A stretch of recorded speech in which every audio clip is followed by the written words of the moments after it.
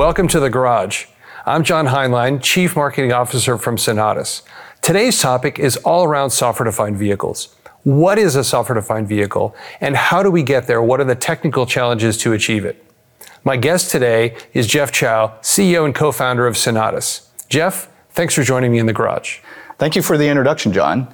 I'm the CEO and one of the founders here at Sonatus. We deliver vehicle software solutions for OEMs and Tier 1s. Our whole motto is accelerating vehicle software innovation. You know, that's a perfect segue for what we're going to talk about today, because software-defined vehicles is a very popular term these days. Pretty much everyone's talking about it. But I'm not sure that there's consistent understanding of what do companies and what do people mean when they say that. So I thought we'd start by defining terms. So what do you think is a software-defined vehicle in your view?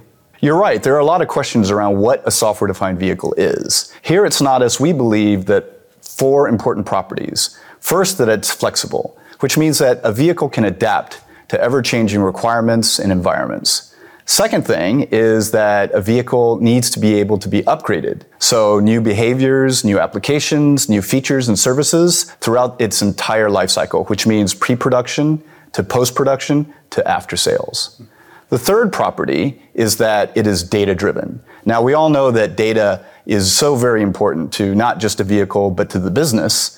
So when you're talking about amount of data that a vehicle collects and manages and analyzes, that needs to drive technology as well as business models. The fourth thing about a software-defined vehicle is that it's connected. So everything in our world today is connected. In order to be able to react quickly, to adapt quickly, to be flexible, a vehicle needs to be connected. Now, that's a great summary of these 4 points: flexible, upgradable, data-driven, and connected. You know, we hear a lot today about how much software is in vehicles already today. And the misconception, I think, is that vehicles are already software-defined vehicles. But the reality is today, the way software is deployed in vehicles is tightly coupled into individual functional units of vehicles and doesn't provide that flexibility you described. You're right.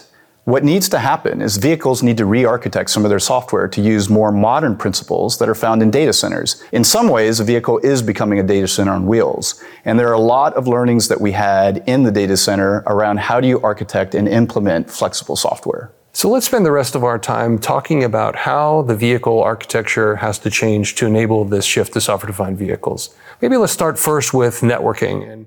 Because having a flexible network in the vehicle seems fundamental, because if it's a fixed network, by definition, we won't be able to extend the capabilities of the vehicle later on. A dynamic modern network is essential to being able to add and upgrade features and applications and services. A static network doesn't allow that kind of flexibility or agility. So another thing that a modern network brings is a rich set of communication services that really focus on how these applications communicate with one another and exchange data. Right. We're seeing lots of examples where after shipment, some vendors are rolling out updates to vehicles that add capabilities that weren't there when the vehicle shipped. And the only way for that to be possible is to be able to connect data sources in the vehicle that weren't connected originally. And that feels like that networking aspect is critical to that. We used to say the network is the computer.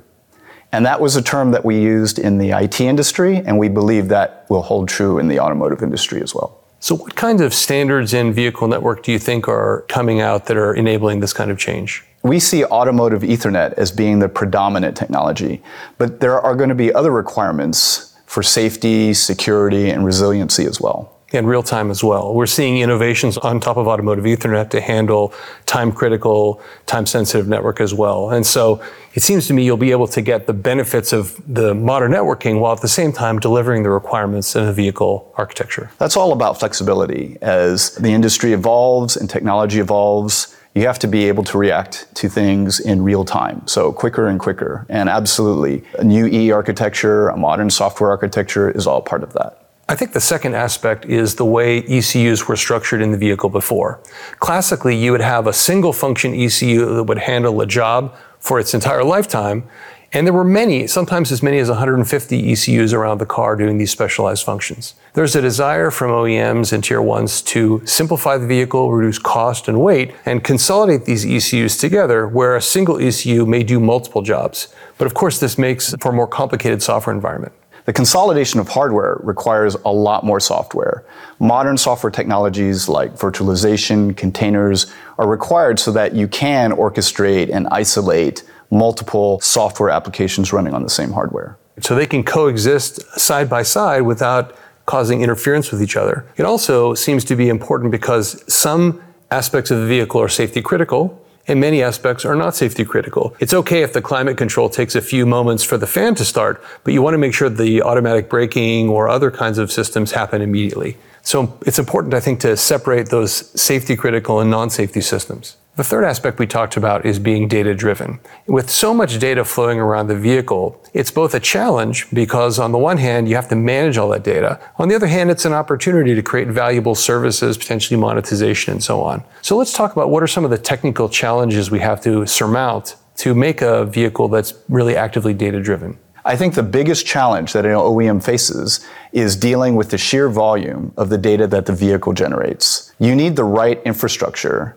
in both the hardware as well as the software in order to be able to manage, collect, store, secure, and transmit that data.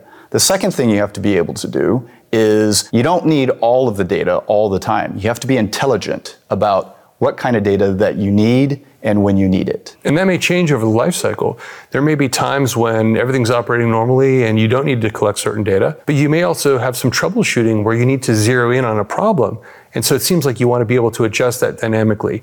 And that seems a different aspect of software-defined vehicles compared to conventional vehicles where they were very fixed. Within an OEM and across the OEM's entire ecosystem, there are many consumers of data. And every consumer has a different requirement, a different need, and at different times. And they evolve over time. So the right data solution needs to be adaptable and flexible. The fourth aspect we talked about is being connected. So if you've got a vehicle that's flexible and upgradable and has all this great data we've talked about, I think you only achieve the full promise of that if it's also connected.